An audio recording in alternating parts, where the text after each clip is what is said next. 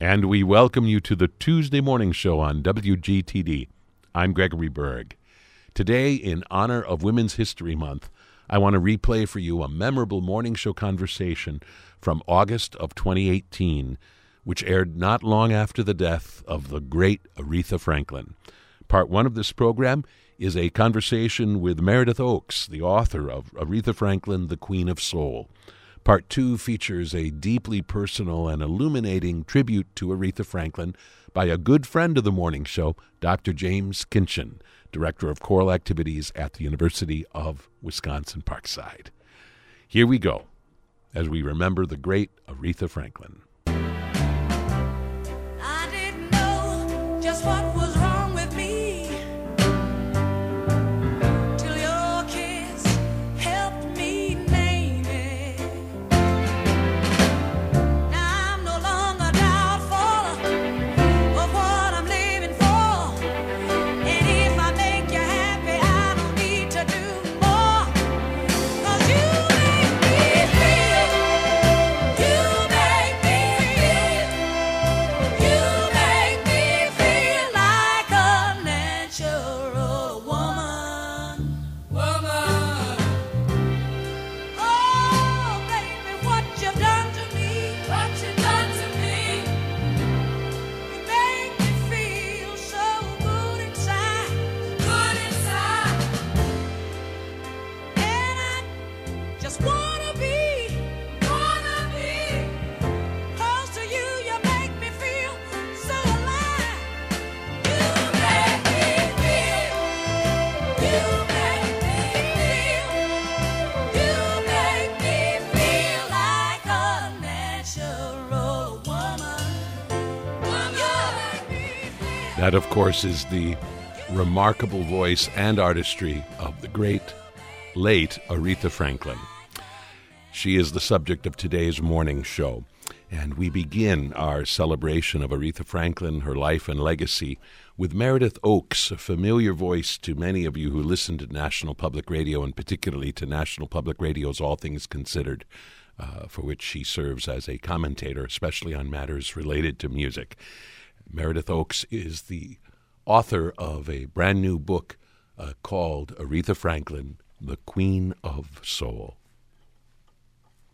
Oakes, we welcome you to the morning show, and I love what you've written in this new book, Aretha, the Queen of Soul. The very first lines of the introduction are, as an artist, Aretha Franklin is loved and revered. Her voice is evident, an octave-leaping mezzo-soprano capable of dizzying melismatic runs. One of the things that leapt out from those sentences is the fact that you used present tense to describe Aretha Franklin, who, of course, at least in one sense, is no longer with us. Was that a conscious decision on your part to at least sometimes speak of Aretha Franklin in present tense? Yes, it was. I mean, she is alive forever in our minds, our hearts, in the music. Certainly she was larger than life. And even though she's gone, I look at the cover of the book, I'm looking at it right now, and she looks so radiant and so alive to me. The framework of the book is, I think, very imaginative, and I like the way you have laid out the basic chapters of her life and her legacy. Detroit, reinvention, diva, the awards. Was that your framework, and how difficult was it to, in a sense, frame the long and a complex career of Aretha Franklin? Well, thank you. It actually is my framework, yes. It's so difficult because there has been so much written about her, and certainly two David Ritz biographies, one that she wrote with him, one that he wrote 14 years later as a sort of answer to that first one. And there are great books out about her. I wanted to do something a little bit different. I really wanted to delve into her relationship with Detroit, with Michigan, because she was connected for her entire life to that city, that great American city. I wanted to talk about some of the things that people don't know about her, about how funny she was, and how she just had these moments that people never saw, because she really kept things close to the vest. She didn't talk a lot about emotion. Especially, she didn't talk about her illness ever. So, there were things that I wanted to get into. Her charitable gifts that she just never wanted any attention for. She just did those quietly. So there was a lot to be told that I just kind of figured I would find a different way to tell it. I think you've done a great job. One of the things you say early on is the church shaped her life early on, and it remained a fundamental part of who she was. Could you tell us more about the ways in which the church remained important to her even after she, in some ways, left it? I don't mean leaving behind her own personal faith, but I mean certainly left that life behind for another life that, at least at a glance, looked completely different. In what way did the church always remain with Aretha Franklin? It's a really interesting thing because, of course, her dad, C.L. Franklin, was one of the most famous preachers of that era and was a rock star himself. I mean, made about 70 albums that often outsold the famous bluesmen of Detroit, even John Lee Hooker, who was up there working at Ford Motor Company back then. So she grew up in this deep faith and spirituality, but her dad was very progressive. I mean, there was all kinds of stories about how progressive. Some I get into, some I allude to, some is not my story to tell. But Aretha had in her this sense of duty about civil rights, about social justice, about giving, and all that came from her religious background. So she kept these tenets that helped other people, that cared for other people, that kept her going. I mean, she had cancer she survived that illness for about 7, almost 8 years, an illness that kills most people a lot quicker than that. And I believe a lot of that is faith as well. Mm. I was surprised to read that she made her very first recordings at the tender age of 14, and you tell us by then she had already lived an adult life. Explain to our listeners what is packed in those few words. It's something I did not know about her. Right, because, again, she was very evasive about her personal life, and it took a lot of digging, not just me, I mean, lots of people who've written about her. Her dad, again, is this sort of famous rising star in the Baptist Church. And don't forget, this is during the Great Migration. This is during Jim Crow. It was difficult for people of color to get around, so the church was a way where people connected. And if you were traveling, you could call and say, well, where can we stay? Where can we get gas? Where can we have meals? And there was this information network happening. Imagine a time before the internet, people. I mean, this is how information got around. But by the time she's 12, she's on the road. She's being very sophisticated. She gets pregnant and she has a child. And then it happens again almost immediately. So by the time she's 14, she's the mother of 2. And her dad's attitude was, you know what, this is our family, and we're gonna raise the kids. And in fact, his mom took a role in raising the kids while Aretha went to school and went on the road. She was opening up for her dad as a performing artist. He would go out to preach, and he would send her out there to sing, and he paid her. He would pay her $50. So she's by the time she's 12, 13, 14, she's like learning how to earn money and be responsible. She has 2 kids, and she lived more by the time she was 14. She'd lost her mother at age 9. So by the time she's a young teenager, she's already been through what someone twice her age has been through. So when you hear this beautiful adult voice come out of her, it's no wonder. I mean, she's already lived all these years packed into just a few years. And you say at one point that voice, which people heard when she was that young, even a non-believer could hear something divine in a voice that came out of her almost fully realized. We, of course, in this book can explore the spectacular dimensions of her great career. But as we've already touched on, as you say at one point, she remained Detroit's #1 daughter because she never really left. Explain how she remained very much tied to her hometown of Detroit, Michigan, for all of her life, even through those stretches of time when she wasn't living there. Right. So for about 20 years, she's on and off in Detroit. She moves to New York in the early 60s. I think 1960, she signed to Columbia Records. Moves to New York, starts to sort of ascend. They're teaching her how to be a star. They're having her work with Ray Bryant and other big band leaders. So she's living in New York, but she's always going home. She starts to make money. She buys property in Detroit. So she always invested in Detroit. I mean, she owned property even after her death. I think she owned 4 or 5 properties in and around Detroit, sometimes to the chagrin of her neighbors. I mean, she just wouldn't sell them, and the weeds would be 10 feet tall, and people would be freaking out. But, Aretha still owned that land. But she felt connected to this place. And for many reasons, I think, it begins with her connection to the church, and then it becomes her connection to the culture. Because, prior to World War II, up until World War II, there were these communities of mostly African-American residents who mostly worked at the Big Three. And then at night, they came home on Friday night, went to the barber, got all spiffied up, went out. There were tons of clubs and restaurants, and it was like heaven. And I talk about this in the book. It was there was one called Black Bottom, which is a reference to the topsoil when it was mostly a farming community, and adjacent was Paradise Valley. And these were places that were very important to the black community. And then you see riots in the 40s, riots in the 60s that tear these places apart. The Chrysler Freeway tears the neighborhoods apart. But Aretha remained committed to the city. I think she believed in this great American city, and she felt comfortable there. She bought this house just outside Detroit in Bloomfield Hills, and she was a person who needed her creature comforts, and that was her comfort, was home. Well, we explore certainly all that and more in this remarkable book called Aretha, The Queen of Soul, A Life in Photographs, 85 photographs in all, and the very perceptive and illuminating text of Meredith Oakes. Meredith Oakes, thank you so much for joining me today on The Morning Show. I very much enjoyed the book, and I appreciate the good work you do for NPR's All Things Considered. Well, thanks. My pleasure to be here. Take care. And the time is 8:25. You are listening to The Morning Show on WGTD, and to this tribute that we are paying on The Morning Show to the legendary Aretha Franklin.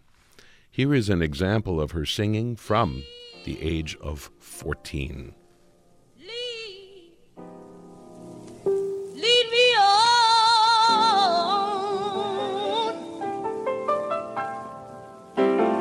to the light. Oh, take my hand.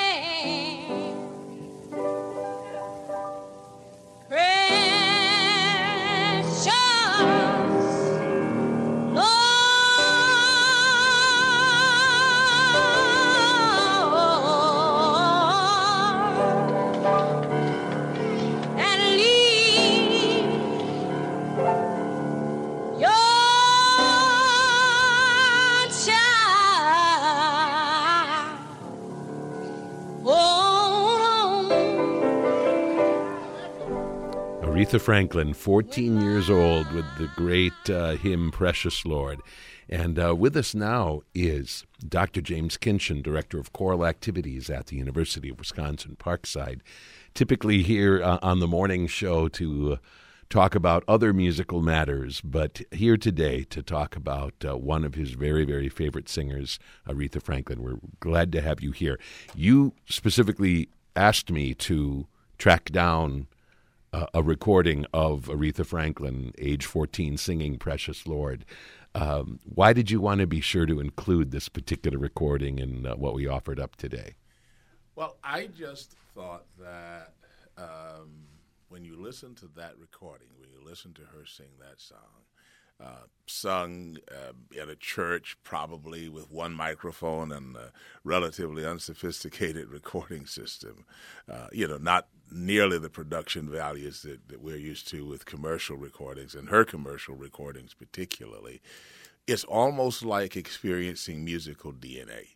You hear in that recording just about everything that you will ever hear in Aretha Franklin. At age 14, the voice.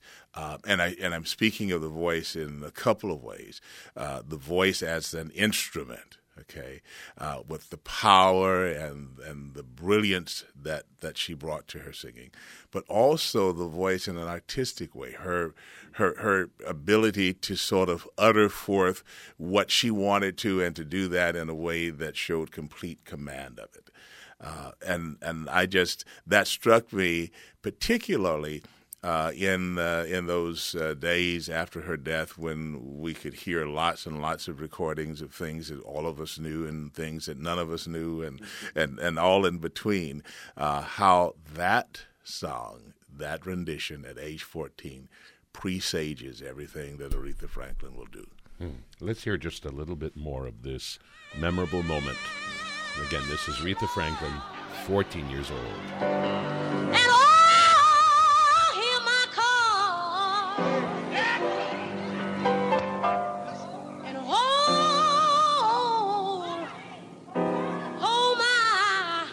hold my hand. Please to Jesus, let's die for. Roll, take my hand. Pray, just Lord,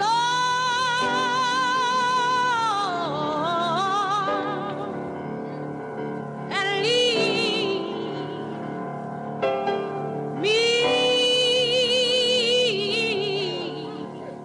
lead me on.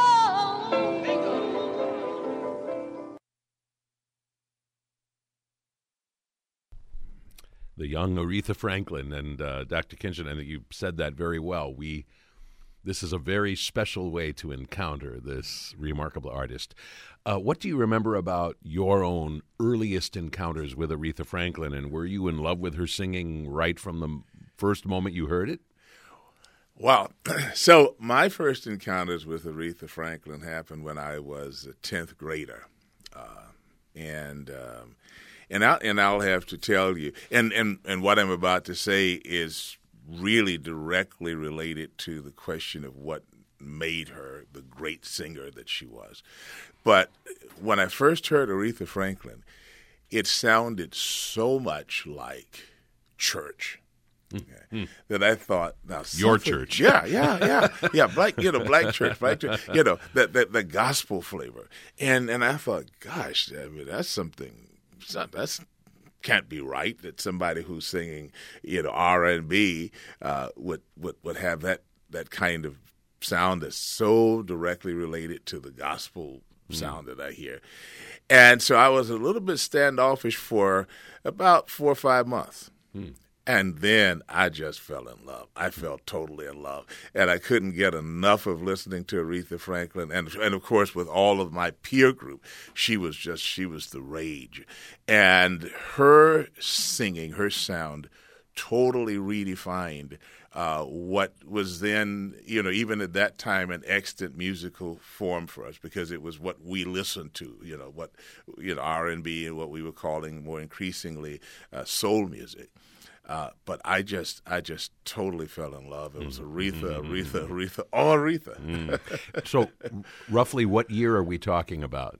So we're talking about 1967, because that's when her first recordings under Atlantic Records were issued. Aretha had, I think, somewhere around the age of 18 or so, signed a contract with Columbia. And with Columbia, it was sort of, in a way, the typical story for many black artists, with differing results, varying results, I should say, where, here's somebody who sort of came of age in the church, and this is where they developed their talent, and they were, quote-unquote, discovered, and then they were signed to a label, and then they were then assigned songs to sing. Ballads and light jazz things in her case.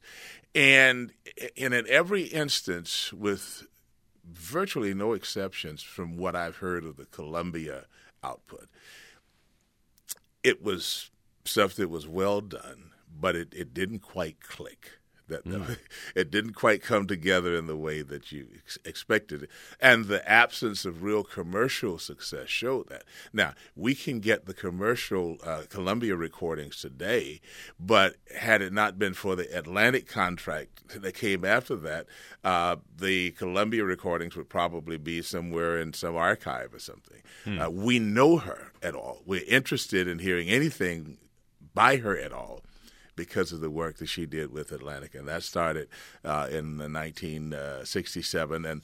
And I Never Loved a Man the Way That I Love You, I think, is the first thing that she did, and it just kind of burst onto the charts, and we fell in love with it. Interesting. And so what you're saying is this was an R&B artist who was bringing another element to it that you weren't necessarily hearing in other artists or not to the same extent. Exactly. And it was the very thing that caused me trepidation at the beginning, like, gosh, she sounds so churchy. It was the gospel sound that she brought to it. Totally, completely. And the people at Atlantic, and particularly the executive Jerry Wexler, who worked with her, had the good sense to realize that this was what made Aretha Franklin unique. It wasn't taking her and putting her behind a mic somewhere and giving her some material to sing. It was Aretha doing Aretha.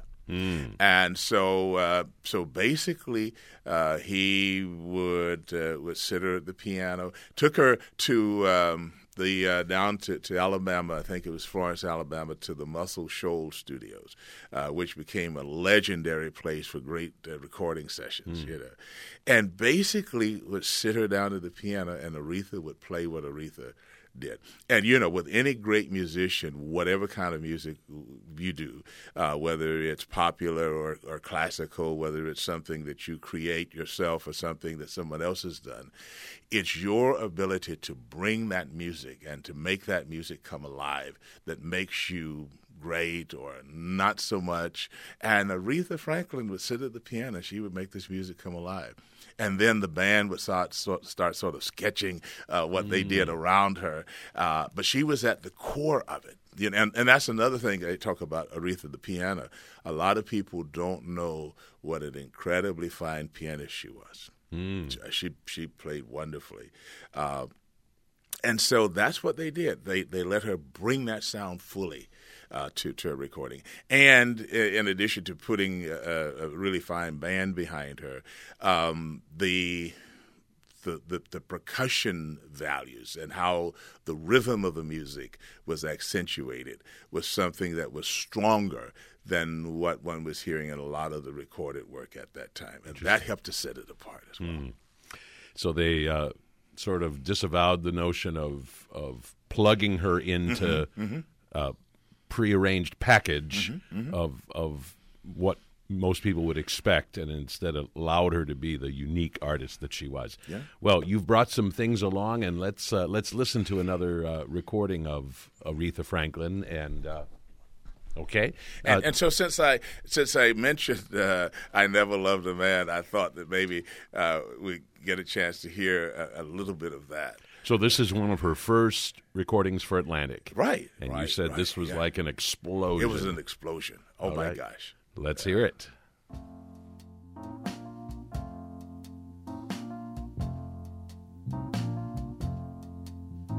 You're no good, heartbreaker. You're a liar and you're a cheat. And I don't know why I let you do these things to me. My friends keep telling me that you ain't no good. Oh, but they don't know that I'd leave you if I could. I guess I'm uptight and I'm stuck like glue. 'Cause I ain't never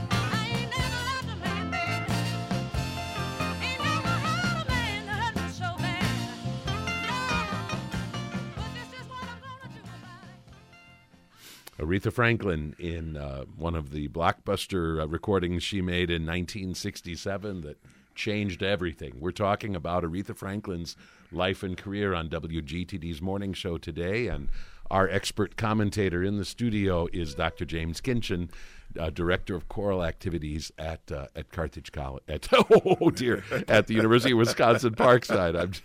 That rolls out of my tongue a little too fast. Yes. Another good school, but today UW Parkside and Dr. James Kinchin.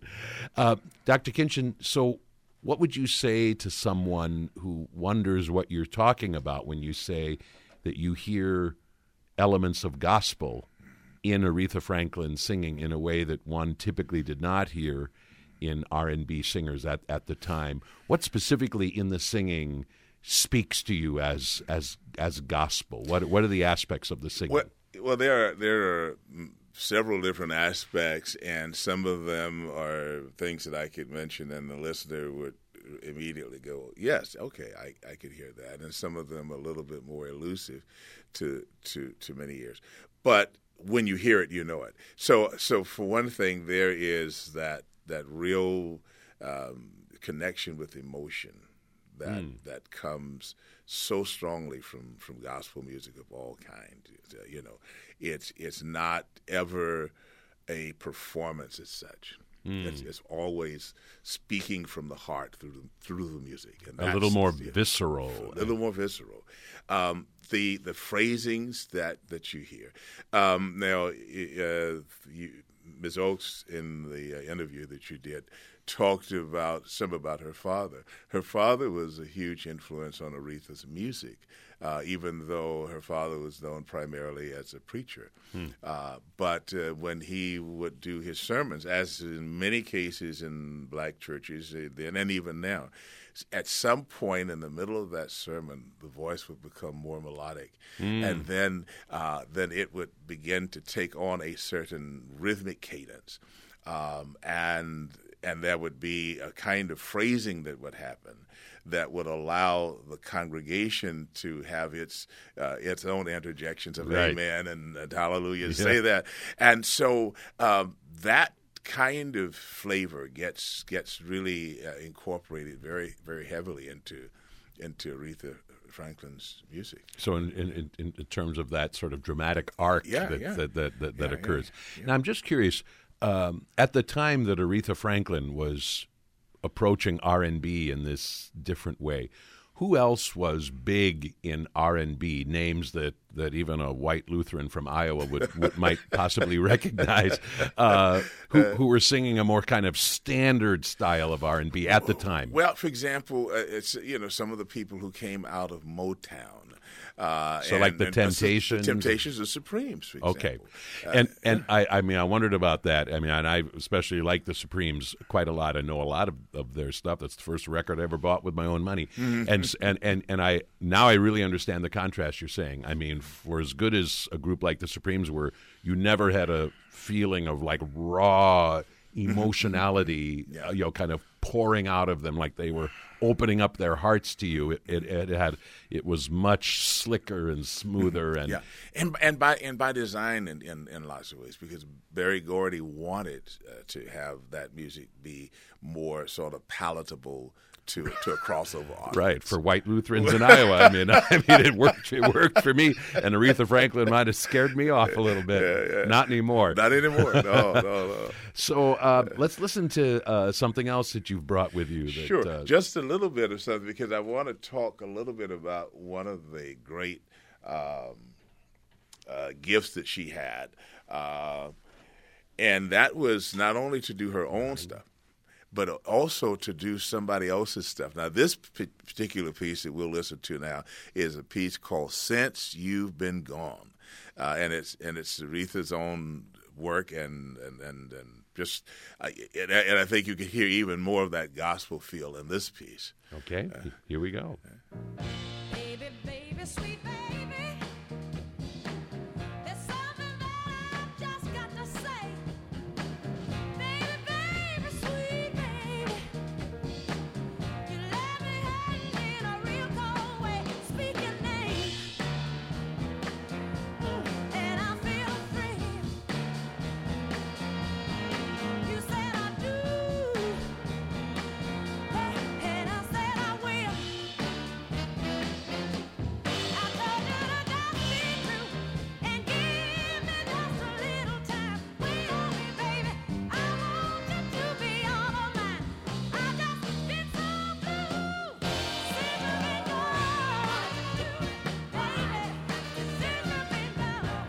Also, we were talking about what are some of the elements that are sort of gospel elements, and you hear a little bit more of that in the rhythm. But also, what you also hear is this backup group. That's doing this kind of response to her.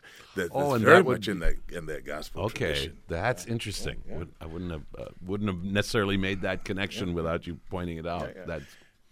Yeah, and I mean, besides that, lots of things that made Franklin really just unique. One of the things that's sort of obvious to overlook is the voice. Aretha Franklin is a soprano. Okay. And you didn't have a whole lot of sopranos singing in that style during those times. And so they would have been darker voices. Okay. And so this is something that you and I sort of take for granted, and I'll try to explain it in a way that the listener will find some meaning in it, that there are adjustments that anybody's voice can make. There is a sort of heavier adjustment that we use when we talk that gives us power. And then as we are trained to sing particularly, we can change that adjustment so that we can sing higher and higher and higher notes. Higher than we would speak. Much higher than we would speak. And notes that are not accessible to us using that speaking voice. Right, and that's especially true for women. Especially true for women. And so what happens a lot of times in some of the black popular styles is that people will really use that lower, heavier adjustment, the chest, if you will, because it has power, it conveys emotion, and then as they get higher and higher, the voice becomes more of a shout, and it loses a lot of pitch precision, and at some point you just sort of run out of notes.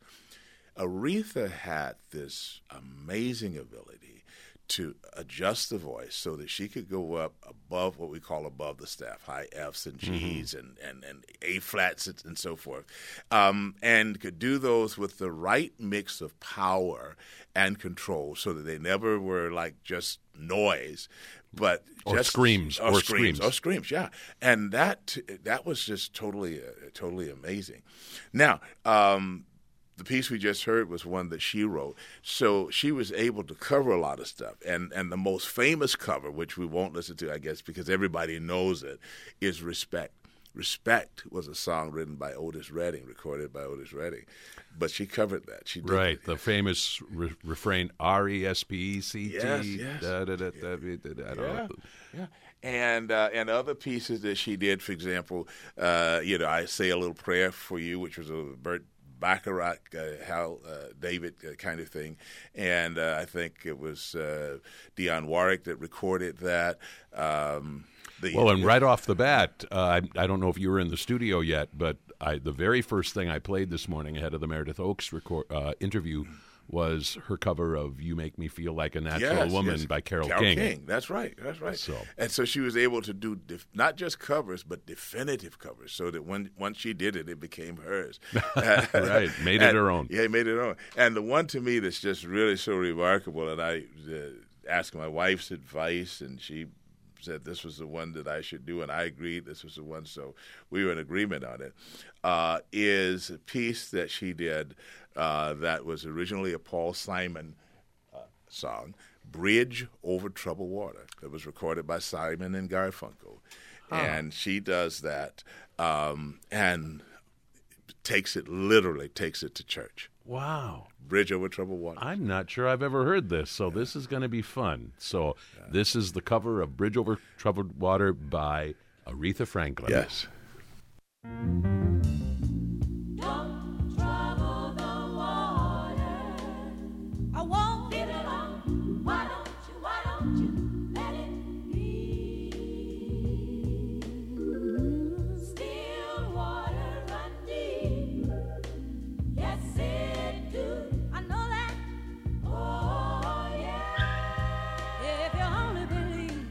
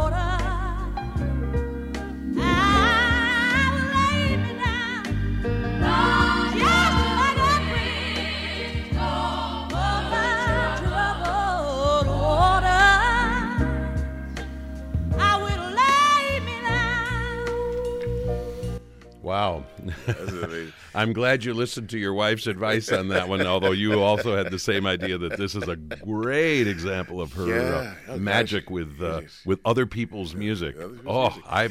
I don't think I've ever heard that, and that's woe to me. I mean, so happy you introduced that. And she's doing piano work on there too. And it's just you're right, really special. Yes. One of the things that in the book of Meredith Oakes that we were talking about at the top of the hour, Aretha Franklin, the Queen of Soul, she quotes, among other people, Elton John, an amazing singer and pianist, who said that Aretha Franklin was as good as any pianist he ever saw and heard. So a big compliment from somebody who understands the piano.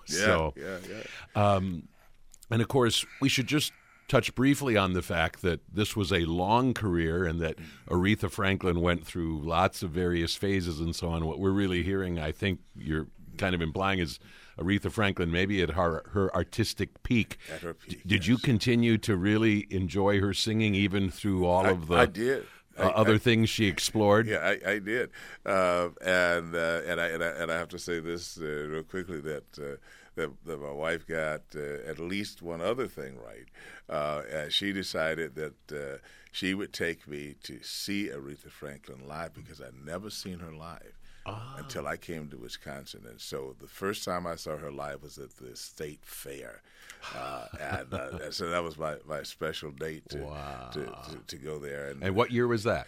Oh, gosh. Roughly. Roughly. I would guess it was probably about 2013, 2014, something like that. Wow. Yeah. Okay. Yeah, that was so special. And then I got to hear her again when she came to the Riverside more recently. I think it was maybe her last year or so of touring. Wow. But powerful performances. It's amazing what she was able to retain nearly to the very end. Yes. It's incredible. Yes. So I know you have at least one more thing you want to be sure that we listen to today. So it's a gospel thing, and it's unique in a couple of ways. It's unique because it's an example. So the biography of the singer who starts out in the church and then goes and has popular success is all over the place. That's almost everybody's biography. But what you don't hear often is the mature artist, the successful artist, coming back to the gospel roots. And that's what you hear in this recording she did in 1972 called Amazing Grace. Interestingly, it is her best-selling work ever. Really? And they've made a movie about that, and I'm hoping that it comes somewhere close by so that I can see the sort of behind the scenes of making Amazing Grace. But here she is, a mature artist, and she's bringing with her the high production values of Atlantic. They're not going to let their leading star just go out and sing in front of a microphone. Right. They back the big truck up to the church. It's recorded in Los Angeles. Okay. And also it's a big boost for what we call contemporary gospel, which at that time was a new style within gospel. It was just 3 years old, 1969. Oh Happy Day was sort of the advent of contemporary gospel. Okay. And even though a lot of the pieces on Aretha's album are not contemporary, everything is sort of framed within this contemporary style, and that was just a huge boost. I'd like to share Precious Lord again. This is a whole different take on Precious Lord. It combines the traditional Dorsey song with a song that was very popular at the time called You've Got a Friend. And so this I think is a great way to hear her artistry as a gospel artist coming back in a mature. Everything she touched turned to gold in those days. Very good. And shall we hear the first half or the last half of it? What would you prefer? Well, let's do the first half. Okay. All right. As much of it as we can. As we can. Yeah. And Dr. James Kenshin, this has been a joy. I really appreciate you being here on the morning show to share your thoughts and these marvelous recordings of the great Aretha Franklin. Thank you so much for having me. It's been a pleasure. And here she is. And Jesus said, call my name, because I'll be there. When you're down in trouble, you need some love.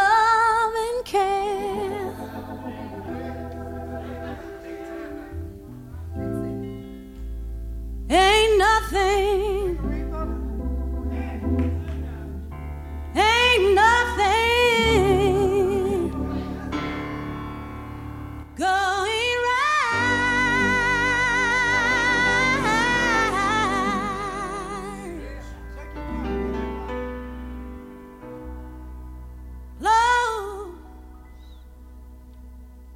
Close your eyes and meditate on Him, and soon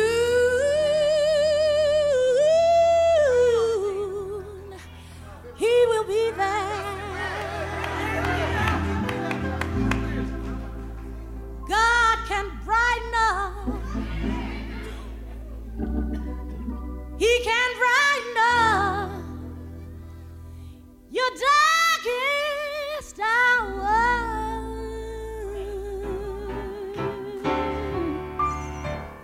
Precious Lord, take my hand, lead me on, let me stand.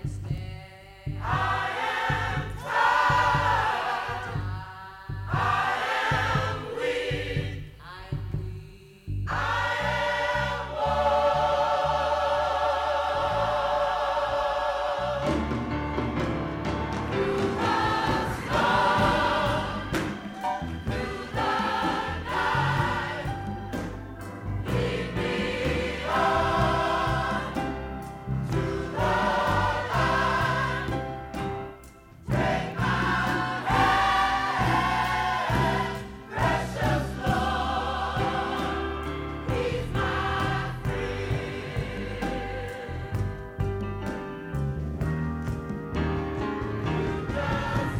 precious Lord, take my hand, lead me on, let me stand. I get tired, I'm weak, and I get worn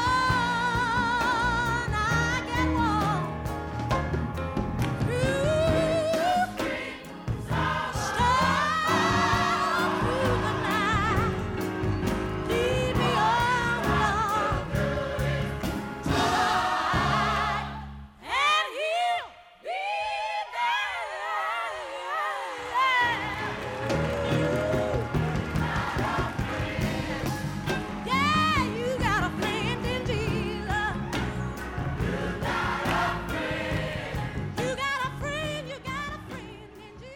My thanks again to Dr. James Kinchin for joining us today on the Wednesday morning show.